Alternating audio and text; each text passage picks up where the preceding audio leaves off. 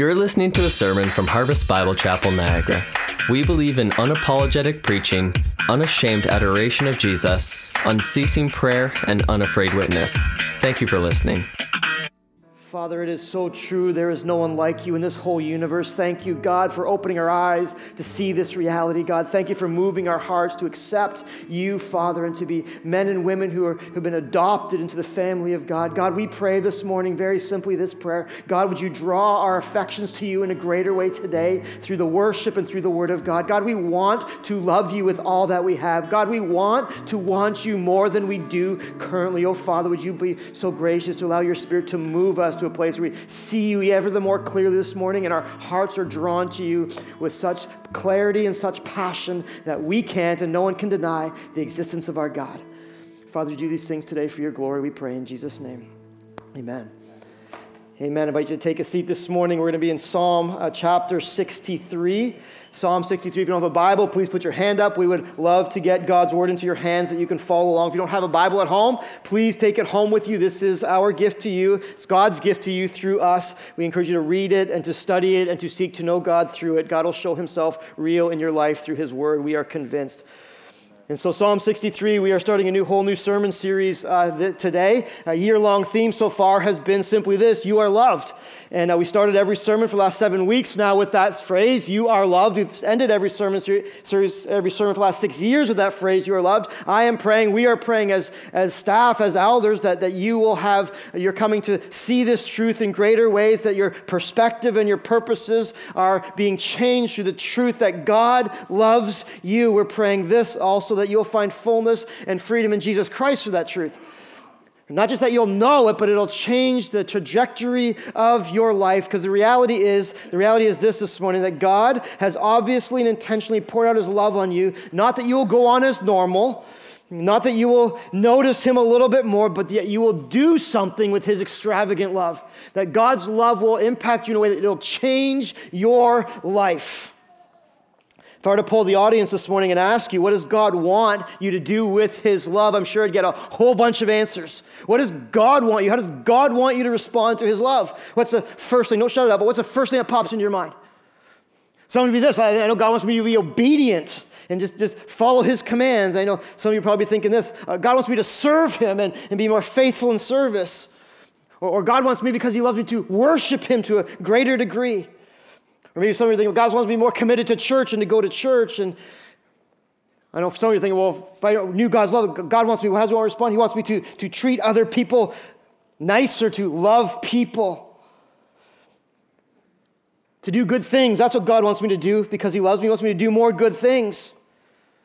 Ultimately, I think what we come down to is God wants me to be a better follower of Jesus. God wants me to be a good boy or a good girl, to respond to God's love. That's what he wants, just for me to be a good boy or a good little girl. And to all those things, yes, but there's something deeper that God wants, something more significant that God wants in your life and from your life as you respond to God's love. And you know what it is? It's simply this: God wants, more than any of those other things, God wants you to love him in return for his love. That's first and foremost, and all those other things flow from that one place. All those other things emanate from that one place. It emanates from a heart that doesn't just see the love of God, doesn't just understand the love of God and embrace the love of God, but a heart that also wants to pour out our lives for God in love. This is what God has longed for us from the very beginning. Just he longs from us the same thing that a man longs for from a woman he's about to propose to. He gets on one knee and he says, honey, I love you. You're the greatest thing that ever happened to me. I'm willing to commit my whole life to you. What's the one word he's looking for? What's the 3 words he's looking for back? It's not like, oh, that's kind of sweet. You're so sweet, honey. What's he want? I love you. Yes, I see your love, I understand your love, and I love you so much that I'm willing to commit my whole life to you. This is what God has said, Old Testament, New Testament. It's not new, it's not rocket science, but it's something I think we have to be brought back to over and over in our lives. Deuteronomy chapter 6, verse 5 says this is what God said in the Old Testament.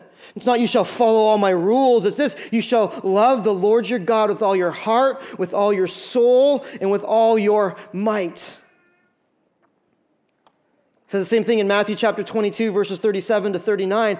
What's the greatest command? Someone asked God, Jesus, what's the greatest command, Jesus? Jesus says this, the greatest commandment, the one that's most important to me, the one that I desire the most from you is this: you shall love the Lord your God, you know it, with all your heart, with all your soul, with all your mind.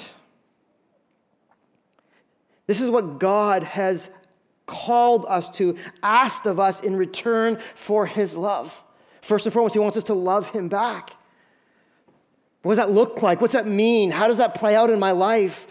Well, from now until Christmas, we're going to unpack what it means to love God and live out the first commandment. Because if we do all the other things, we miss out on the love for God, we've missed it all. And so from now to Christmas, we're going to study, what does it mean to love God? What does it mean to have my heart truly abandoned to the God who loves me? And I can't think of a better Christmas series than learning about how to have greater affections for the God who came for us at Christmas.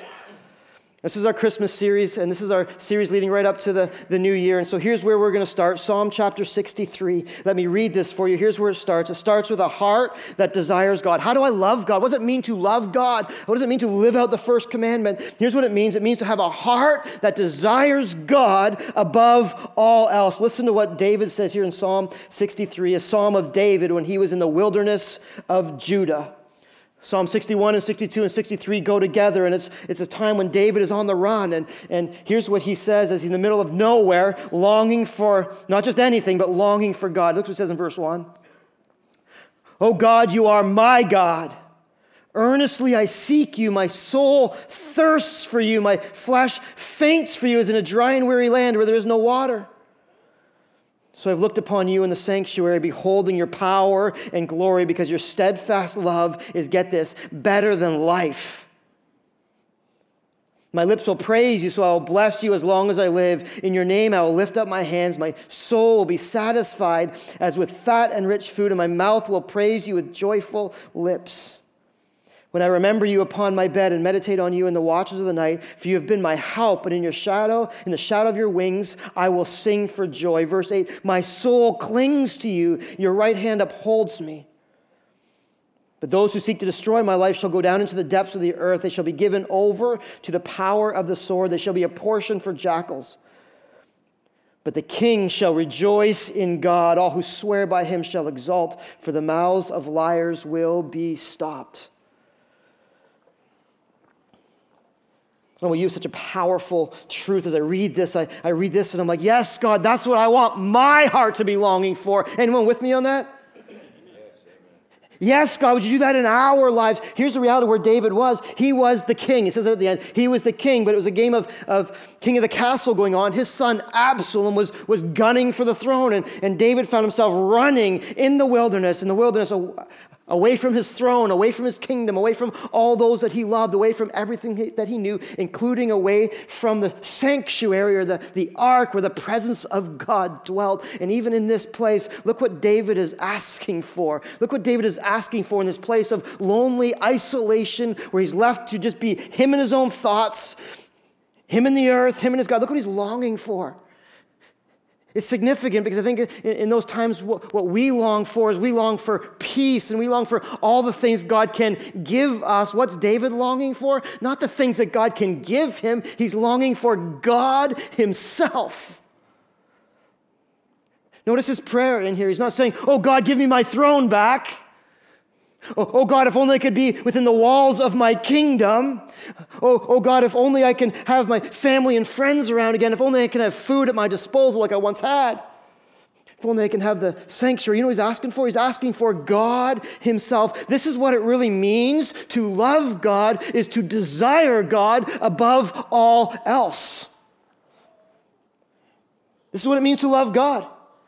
It's not a token, "Oh, I acknowledge you're there, God." It's not a token, "Well, let's see what I can do for you, God." It's I want God above everything else. Because when we have God, we have it all. And so here's the first thing I want you to write in your notes today as we think about what it means to love God. First sermon is this: it's desiring God, and to truly love God means that I deeply long for his presence. To truly love God with all that I am means that I deeply long for his presence. Look at how this passage starts. Oh God. It's not like one of those times we hear this all the time at work and at school and at play. It's like you find yourself in a dire situation. It's like, oh God. That's not it. It's not a flippant misuse of the name of God here. This is oh God, my God. It says, you are my God. It's not you are a God or you are the God. You are my God. And look what he's saying here. Earnestly I seek you.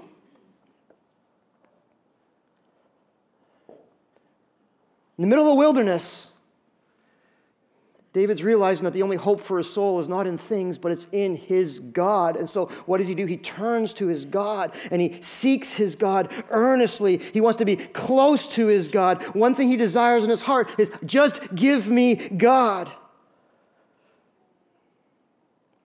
It says here, earnestly I seek you. My soul thirsts for you. My flesh faints for you as in a dry and weary land where there is no water. And David is really speaking to an eternal longing for God that consumes his whole being.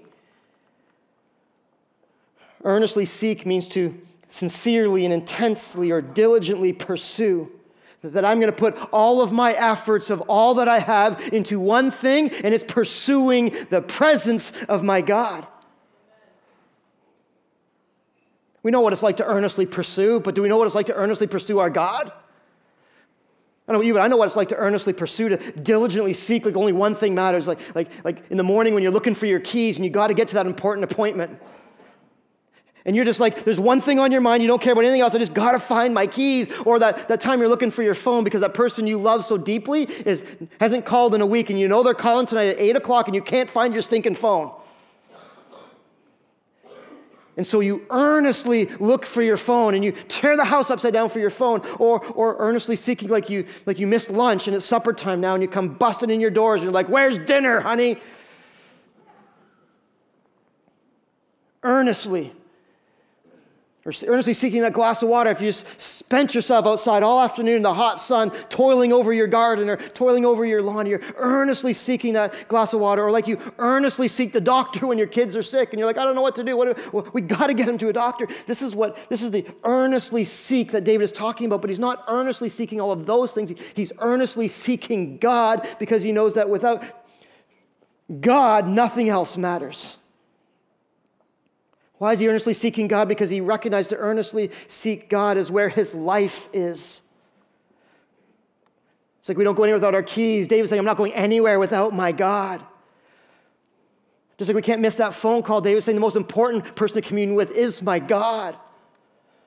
Just like we long for food and water, David's saying the sustenance of my soul, what I really need is God's presence. Like we earnestly seek for a doctor, David saying, I don't need a doctor, I need God. And when I have God, I have it all. This is the eternal longing that God has placed in each of us to long for our God. If you're saved today, when you profess faith in Jesus Christ, you become born again.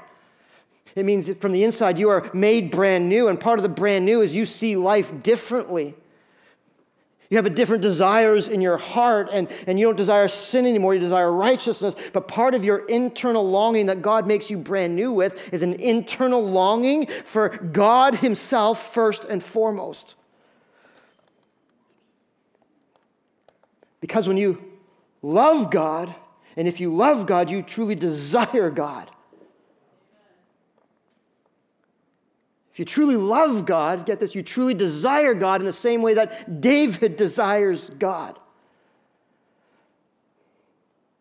I've realized this truth over and over again in my life as I've journeyed through different places. One of the things I used to do for part of my job was to travel and to speak at different places. Back in 2008, I got the speaking engagement of all speaking engagements. I got to go to Japan for 9 days to speak at a Christian school for their spiritual emphasis week. All expenses paid, got to fly there. I was like, this is fantastic. So got in the plane and flew for 18 hours or so. Felt like an eternity with my personality type. I was going nuts. Got there. It was so neat to see a different culture and get to know different people. But guess what? 4 days in, I started going squirrely. You know why? Because I just wanted to go home. All the nice people I met, all the food that I got to try, some of it good, some of it not so good. 4 days in, I was like, you know what? Like, this is all fantastic, traveling the world and seeing things, and being able to speak to a group of students in Japan. But you know what I long for more than anything? I just want to go home. Why? Because that's where my loved ones were. Day 5, I could barely bear it. Get done speaking, just want to go back to my room. We didn't have cell phone plan coverage, so you couldn't just call, send an email, and you sit by the email waiting for the email home. Is everyone okay? What's going on at home? Miss ya. By day 8, I was going out of my skin. Speaking was over. I had to wait for the plane. Longest flight of my life, 18 hours from Japan home. Must have made laps around that whole plane a couple times. Why? Because I missed my family so much. It even surprised me. But I just longed to be close to those that I love. This is the same reality that God has with us in our hearts, that we ought to have for God, a desire to be near God. If you don't have a desire to be near God, you have to wonder if God is even there. Because once you've seen God, once you've known God, once you've experienced communion with God, there is nothing in this life that compares to being close to our God. That's why we as Christians sometimes say, man, I can't wait to get to heaven. You're like, people look at even Christians, what? You can't wait to get to life's so wonderful. Yeah, life's great, but you know what's going to be even better when I'm right in the presence, face to face with my God. Let me help you understand this, brothers and sisters. When we come to Jesus Christ, the greatest thing we get in our relationship with Jesus Christ is not what Jesus gives us, it's we get God himself. We get God himself. Sometimes I think we've minimized our Christian faith to like, oh yeah, I get the cross. That means I get forgiveness of sins. Yeah, praise the Lord, we get forgiveness of sins, right?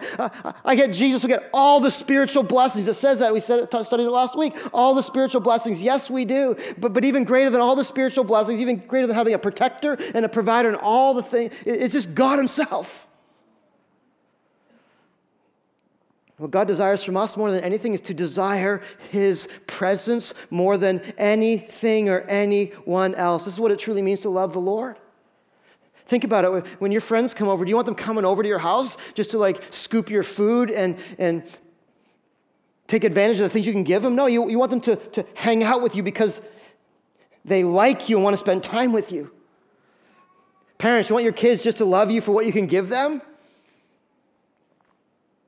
Absolutely not. You want them to love you because you love them and want a relationship with them. Spouses, what do you want from each other more than anything else? All the benefits of being married?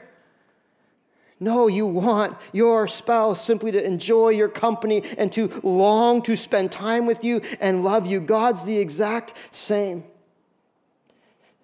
To love God is to desire him and be totally consumed with him. The problem is we get so distracted by the things of this world, don't we? Don't we? And we say we love God, and sometimes the last person we desire is God. We love God for, I need all the things we studied in the Love of God series. But when was the last time you longed for God just for God? That's what it means to truly love God. Here's what it looks like for a heart longing for God. David's saying it right here. My soul thirsts for you. Just like my throat gets stuck and parched. My soul is thirsting for God. My flesh is fainting for God. If I don't get God, I'm not going to survive. Here's what it means to long for or desire God. Here's what it means in our hearts and our lives. And if you don't have these things in your hearts and lives, start asking God, God, give me a greater desire to desire you. Help me, God, want to want you. Because this is God's greatest desire for our lives, that we'd want God. Here's what it means to really want God. It's to comprehend God fully. To really understand his character and his ways. This is what it means to want God, just like it is with your friends. What do you want in your friendships? You want to know that person. If you really love that person, you want to know them and share in all their character. Here's what Paul says in Philippians chapter 3. He says, I want to know God. I want to know you, God, and the power of your resurrection. Basically what he's saying is I want to know everything about you. I don't want to miss one thing about you. Here's what it means to truly desire God, to really desire him in your heart more than anything else, to know God and know everything about him. Do you realize this? I don't care if you've been a Christian for 5 years or 10 years or 20 years. You can never know enough about God. You've never gotten to the place where you're like, oh, I think I got God figured out now. I don't really need to spend time with him and seek to know him more. You can never get there. And the more you see him, the more you want to know him more, because God's character is just mind-blowing. He's different than any person you'll ever meet in this universe. He's playing awesome. And so desiring God is wanting to comprehend God fully and longing for those times in the Word where you can just know the character of God. Desiring more than anything else for the Holy Spirit to open your eyes to the person of who God is. Heart longing for God who wants to commune with God intimately. To spend time conversing with the God who created you and formed you and calls you by name. Joshua in the tent of meeting, when they used to have a tent of meeting in Exodus 33, and Moses would go in there and meet with God face to face. And Joshua, his young age, Moses, everyone would come out of their tents and say, whoa, this is a significant thing. The cloud would come over, and wow, he's meeting with God face to face. It was sort of like reverent, wow. When Moses came out, everyone went back to their tents, but Joshua, his young age, you know what he did? He sat at the tent just longing for a glimpse of God. Man, I want what Moses had. I want that face-to-facer. I want to know God in that way. This is what it means to commune with God intimately, wanting to know God more than you want to know the latest scoop on Facebook and see the latest tweet from whoever is so important to you. More than getting into your day, to long to commune with God intimately. Here's the third thing. To be conscious of His presence daily. All day long, every facet of life, at home, at work, at school, commuting, at lunch, desire to be aware of God's ongoing presence in your life. I just want to know God. That's what it means to love God. All these ideas about loving God and doing all the religious things and looking good on the outside, but having no desire for God, that's not loving God at all. That's not what God's looking for from your life. God wants you to love Him. Psalm 42, verse 1, as the deer pants for flowing streams, so my soul pants for you, O God.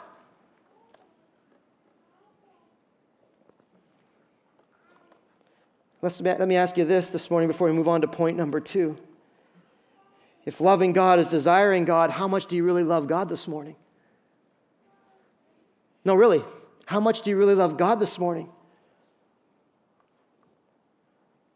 I asked myself that this week, and I have to humbly admit to you that I don't love God nearly as much as I want to love God or as I think I should love God. But I found myself praying this week, God, help me love you more, God. Create in me that thirst, not for the things of this world. That doesn't satisfy. Thirsting for the things of this world is like drinking a can of Coke, and it seems to satisfy it for a second. It just makes you thirstier. But thirsting for the things of God, the springs of living water, it actually quenches the very thirst of our souls. How much do you love God this morning? You know by how much you desire God. Let me tell you this, brothers and sisters, God does not just want you to have Him on your radar. Like I've heard so many other preachers preach, well, as long as God's on your radar, you're good. No, God wants to be number one on your radar.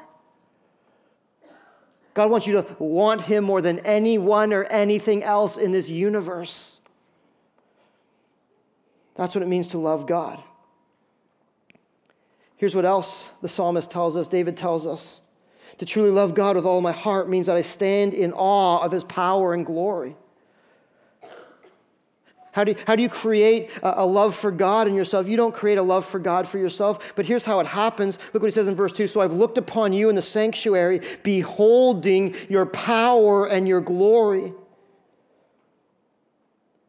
Because your love is, steadfast love is better than life, my lips will praise you. So I'll bless you as long as I live. In your name I'll lift up my hands. In essence, here's what David is longing for. He's yearning for the sanctuary again. So I've looked upon you. Remember the times in the sanctuary where he came into the temple or the church and he used to encounter the living God. I remember those times, and I want that experience again where I can behold your power and your glory. He wasn't in this place longing for the religious rituals, and he wasn't longing for the temple per se. He was longing for that place where he could once again see and experience the glory and the power of God. That's what the temple was. It's a place where people went to meet with God and encounter God, where they could behold God. Here's what truly loving God is. It's not just desiring God, it's beholding. See that word behold there? Circle out and beholding your power and your glory. Loving God is beholding God, being captivated by the reality of God again, getting my gaze upon God. Two things he sets his heart upon: beholding the power and the glory of God. Think of the power of God. When was the last time you stopped to behold the power of your God? The God who created everything in this universe with just a word. The God who can snap and this whole thing comes apart, or snap again, it all comes back together. When was the last time you stopped to behold the power of your God? Well, I get it. Life's busy, right? Life's so busy, and we have a lot of things to behold. We have to behold our families. We have to behold our jobs. We have to behold all the responsibilities we have. But here's what God wants you to behold more than all those things. Those things are important, but to behold the power of your God again. I think of beholding the power of God. I think of those times when the thunder is crashing, the lightning is flying, and sitting at your window going like, wow. You know those times? Where the sky's lighting up like crazy, and every time a sky lights up, there's a thunder that comes, and you just sit there, and the kids are under their bed hiding, and you're at the window going, this is awesome, come see, come see. Why? Because it reminds you of how powerful God is and how majestic and how mighty God is, beholding the power of your God. To love God means we behold the power of God. It also means we behold the glory of God. The glory of God is the splendor and the honor and the beauty of God. It's one thing to behold his power. It's another thing to behold his beauty. When I think of beholding the beauty of God, I think of those morning sunsets or those morning sunrise, those evening sunsets. The morning sunrise, you get up and you're the only one up and the window's open. The sun is just glistening off the dew of the trees and it's bright. It's so bright you can't see, and you sit in the window just basking, not just in the warmth, but in the wonder of the sun coming up. Or the sunset and the sky is full of all kinds of colors of red and orange, and red skies at night, sailor's delight, right? And so you're sitting there and you're just like, wow, this is spectacular. Who could paint a picture like this? Nobody. Picture this, a glimpse of the beauty and the glory of God. Here's where David's at. He's in this place of wilderness. Notice you can be in the wilderness in your soul and have the fullness of God on the inside. He's in this place where he's stopping to once again behold God. This is what it means to love God, to behold God. To ask God to bring you to a place again where you're just yearning for a glimpse of God. Where words again aren't enough to spell it out, where emotions can't be held back, where time stands still, and I just want to stand in awe again of God. This is how I show God I love him and find deep joy and satisfaction in my soul, by simply beholding him. By simply beholding him. Again, go to the repertoire of relationships to help you understand this. I remember like it was yesterday, September 25th, 1999. There I was, all in my tux, at the front of the church, sweating bullets, looking the best I've ever looked in my life, because I actually took time to comb my hair and all that stuff. And best friends with me, standing at the front of the church, waiting for those back doors to open. And you remember seeing the bridesmaids come down, to be honest. I know who was in the party. I don't remember even seeing them come down. I remember it was like transfixed on the back. I remember those doors being swung wide open, and that moment of like, honestly, it almost took my breath away. I remember like, I'm not a crier, I'm not a big crier. I remember like the lump in my throat coming. I remember the tears welling up. I remember apparently I did this when I was at the front. Everyone told me that people who were watching me instead of watching Ruth, they said, you just went, wow. I don't remember doing that. I just sort of like, what happened? I just remember like, wow. I remember watching all the way up the aisle, like every step, thinking like, is this for real? Like, why would she want to marry me? I'm looking like, pinch me, something. In that moment, I couldn't think of anything else. I didn't want to think of anything else. I didn't want to elevate anyone else in the world. I just wanted to behold my bride. I knew this was only going to be a short half an hour, so like just soak it in and remember it. And never forget that moment. Video can't do it justice. Even retelling the story can't fully grab the intensity and the beauty of that very moment. I couldn't not behold my bride. I just couldn't not. When you catch a glimpse of God, when you catch a glimpse of the power and the glory of God, guess what? You can't not behold your God.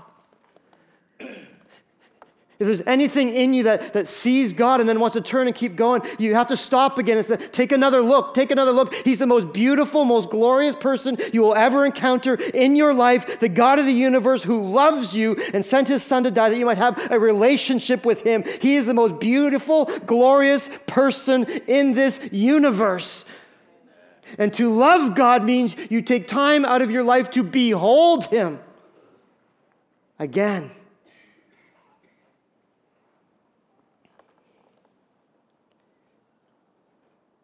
To once again be in this surreal moment where you realize that you're standing before one who is too magnificent for you.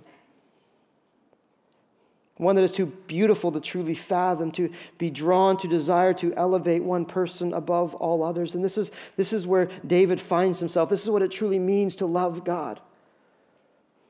Oh, forget about the lip service, brothers and sisters. Forget about, well, I sang that song, so I love God, and I'm doing all the right things. No, what God wants from us is this kind of love to behold. Look what David says in verse 3, because your steadfast love is, read it with me, your steadfast love is what?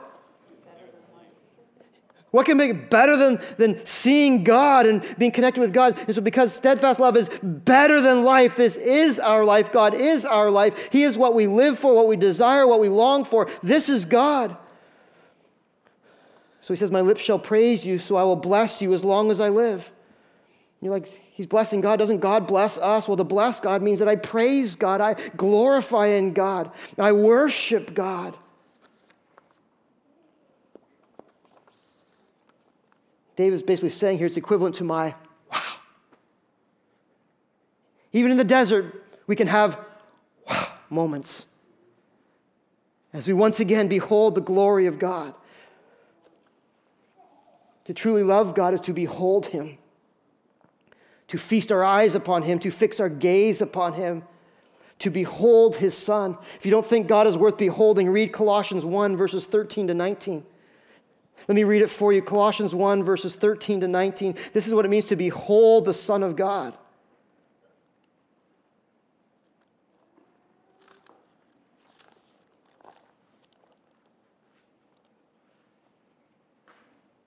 Verse 13, he has delivered us from the domain of darkness and transferred us to the kingdom of his beloved Son, in whom we have redemption, the forgiveness of sins. Get this, he is the image of the invisible God. Stop and behold this morning with me. He's the image of the invisible God, the firstborn of all creation. For by him all things were created in heaven and on earth, visible and invisible, whether thrones or dominions or rulers or authorities. All things are created through him and for him, and he is before all things. And in him all things hold together, and he is the head of the body, the church. He is the beginning, the firstborn from the dead, that in everything he might be preeminent. For in him all the fullness of God was pleased to dwell, and through him to reconcile to himself all things, whether on earth or in heaven, making peace by the blood of his cross.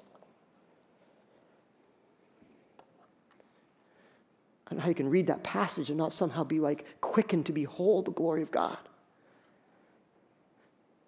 It's not just God. It's God. It's not just Jesus, my Savior. It's Jesus, my Savior.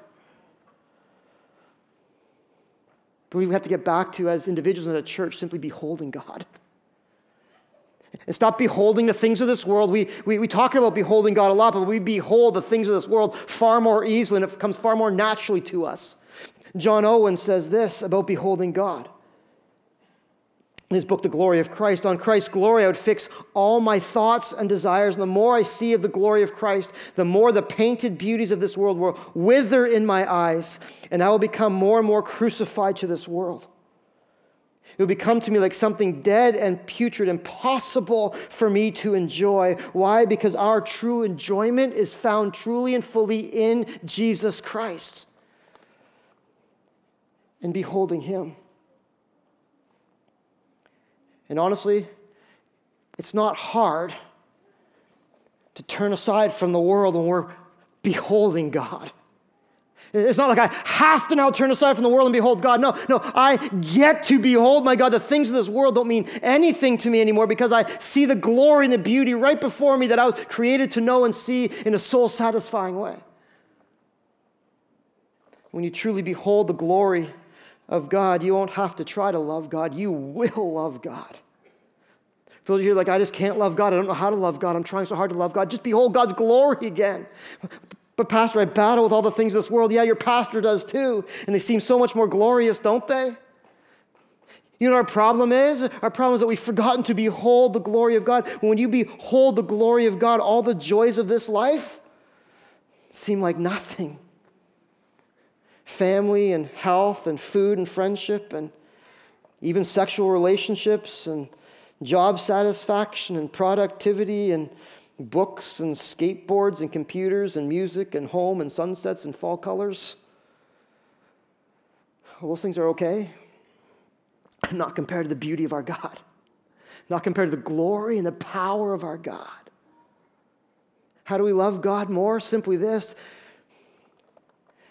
To be lost in an awe of God. That's how we love God more. To be lost in an awe of God.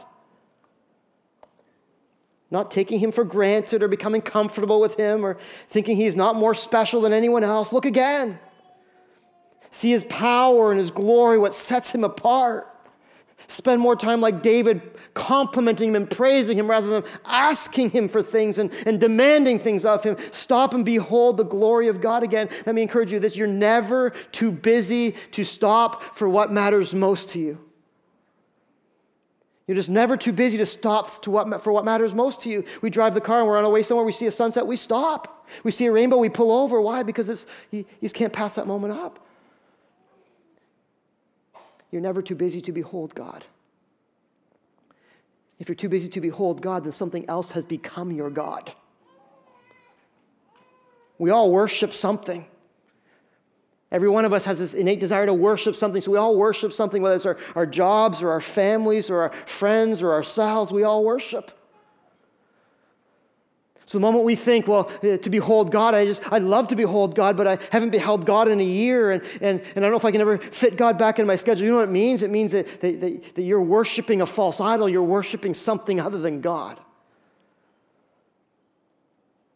No matter how many times you say it, you really don't love God with all your heart, soul, mind, and strength.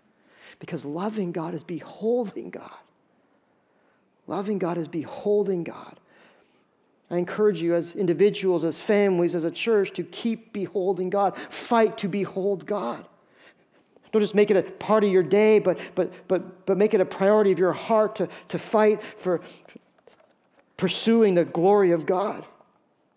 If what you're doing right now isn't working, like find a different way to behold the glory of God. Get the Bible open, get people praying, get worship music on, whatever you got to do, get outside in nature, but behold the glory of God.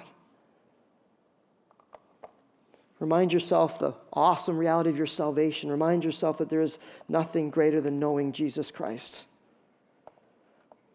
Refocus your heart on him, renew your commitment to worship him, and resolve that he will be the sole object of your affection. Because only when that's true are you'll truly be satisfied. The way God's created us, you won't be satisfied making anything or anybody else the object of your affection other than God. That brings us to our last point, point number 3. Point number 3. I know I truly love God with all that I am when I find my true satisfaction in him alone. Verse 5, here's what the psalmist says, my soul will be satisfied as with fat and rich food, and my mouth will praise you with joyful lips when I remember you upon my bed and meditate on you in the watches of the night. For you've been my help, and in the shadow of your wings I will sing for joy. Get this, verse 8, my soul clings to you, your right hand upholds me. But for everyone else, they're going to fizzle and fade and ultimately perish. But the king, David, shall rejoice in God, and all who swear by him shall exult, for the mouths of liars will be stopped. To truly love God means that my ultimate satisfaction is found in him alone. If you're a believer today, you have an inherent spiritual appetite for God, and only God satisfies it. David is making a clear parallel here between eating food and your physical satisfaction and God being your spiritual satisfaction.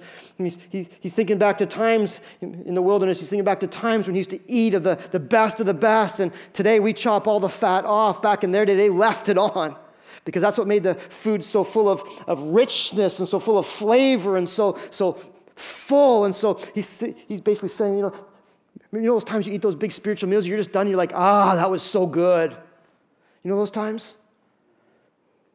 Only to find yourself like 3-4 hours later hungry again. What David's saying is when we pursue God and behold God and worship God, we can be spiritually satisfied after eating your favorite, like you are after eating your favorite meal. But here's the reality, but you never have to go hungry again. Because God is the one that satisfies you eternally, forever. My soul will be satisfied. You ask God to help you desire Him, and you make God the number one object of your pursuits. You start beholding God again, and you'll find your soul be satisfied. Your soul will be satisfied. Stop nibbling on the things of this world and you'll find your soul be satisfied. God has prepared for you a spiritual feast in Himself. Spiritual feast that totally satisfies every longing of your soul. Oh, how often we miss it. Oh, how we can't afford to miss that spiritual feast that God has promised us. I think of often how I come home from work and I'm so hungry from my day, and I can smell dinner in the oven, or dinner, getting ready, and I come busting in. What's for supper, honey? I'm so hungry. She's like, give me 10 minutes. It's going to be ready. It's delicious. I've thought of you all day. It's the best, your favorite meal. And so as she's preparing, what I'm doing? I'm digging in for Snackers and like cream cheese or chips. He's like, what are you doing? Well, I'm just so hungry. I just want to satisfy. He's like, but then I come down to eat dinner, and guess what? I'm already full from everything else, and what was truly there, I don't even get a chance to enjoy and to be satisfied with because I've spent myself snacking on all the other things. That somehow don't even, you sit there and you're watching everyone else eat, and you're like, man, I wish I wouldn't have eaten all that stuff because that looks delicious. Oh, how spiritually we do the same thing. Oh, how spiritually we know that our satisfaction is in God, and yet we keep coming to the things of the world saying, this will satisfy me, this will satisfy me, this will satisfy me, and girls will satisfy me, or boys will satisfy me, or material things will satisfy me, or all these things will satisfy me. My iPhone's going to satisfy me, TV's going to satisfy me, shopping's going to satisfy me, sculpting my body's going to satisfy me. We nibble, and yet we don't truly love God by being satisfied in God. And then we miss out on God.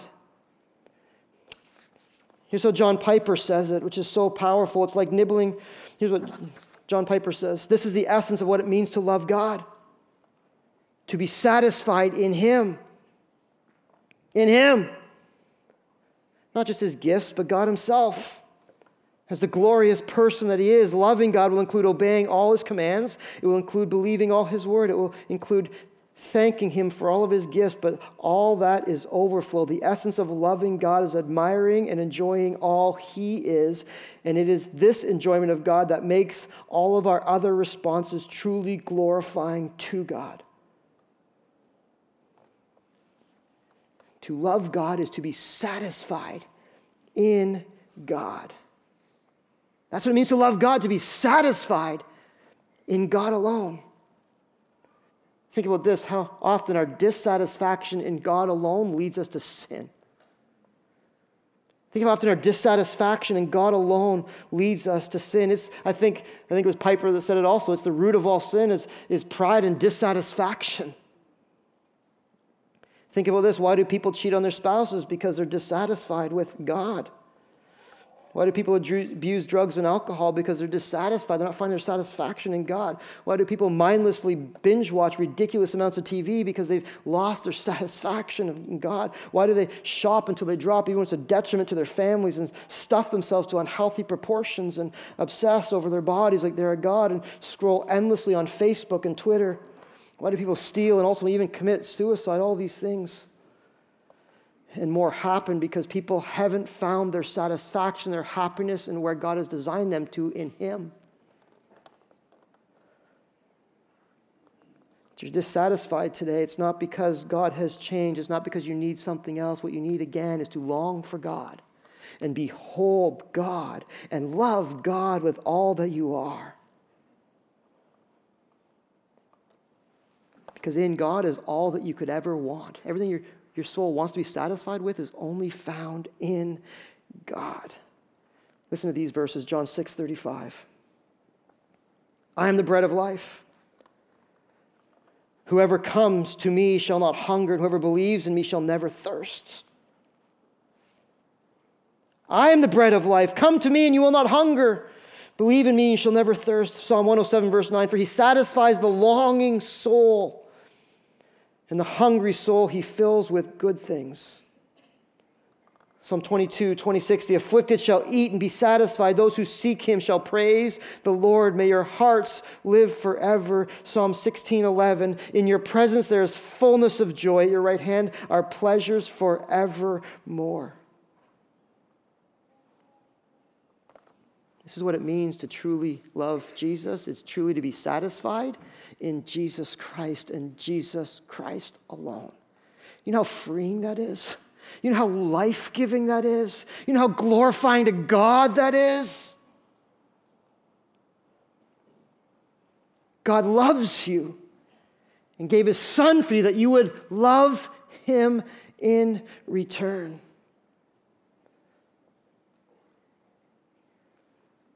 When you love God, you get God. Nothing more, nothing less. And he is all you need. You know those old MasterCard commercials? For everything else, there's MasterCard, you know? Priceless. There's nothing else. There's one priceless. It's loving God with all your heart, soul, mind, and strength. Makes me think of the song that Jeremy Camp wrote. It's this. It's Give Me Jesus, it's called. Give me Jesus. I've been praying all week that God would return my heart there and your hearts there. Give me Jesus. Forget the silly things we long after. Forget the silly things we behold. Give me Jesus. Here's what Jeremy Camp says in his song. In the morning when I rise, just give me Jesus. Give me Jesus. You can have this whole world. Just give me Jesus. When I'm alone, give me Jesus. Give me Jesus. You can have this whole world. Just give me Jesus. When I come to die, give me Jesus. Just give me Jesus. You can have this whole world. Just give me Jesus.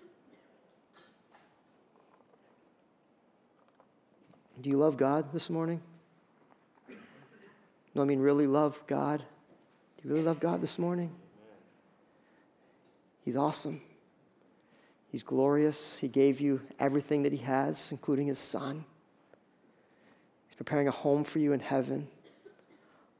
All that stuff is good, but you know what he wants more than anything else? He wants you to love him with all your heart, soul, mind, and strength, that you can have joy and satisfaction and the fulfillment that he designed you for. That's only found in a relationship with Jesus Christ. I'm praying this morning that this will inspire you and encourage you to even make change in your life this week. What's your number one goal? I'm going to desire God by God's grace. God, help me desire you. I'm not too busy to behold God. That's where it all starts. And this week, I'm going to get back to what matters most, loving God. Let me pray.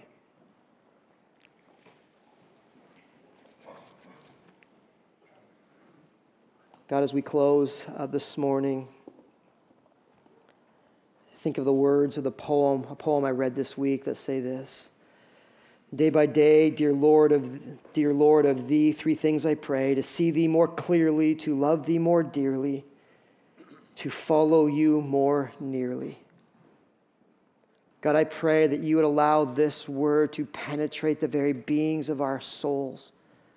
That God, you'd even change the desires of our hearts right now, that we wouldn't want anything else this week but you.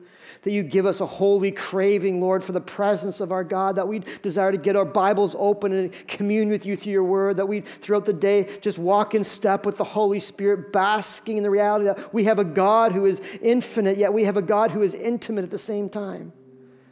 Oh God, let us not be satisfied with anything else but you and only you, oh God.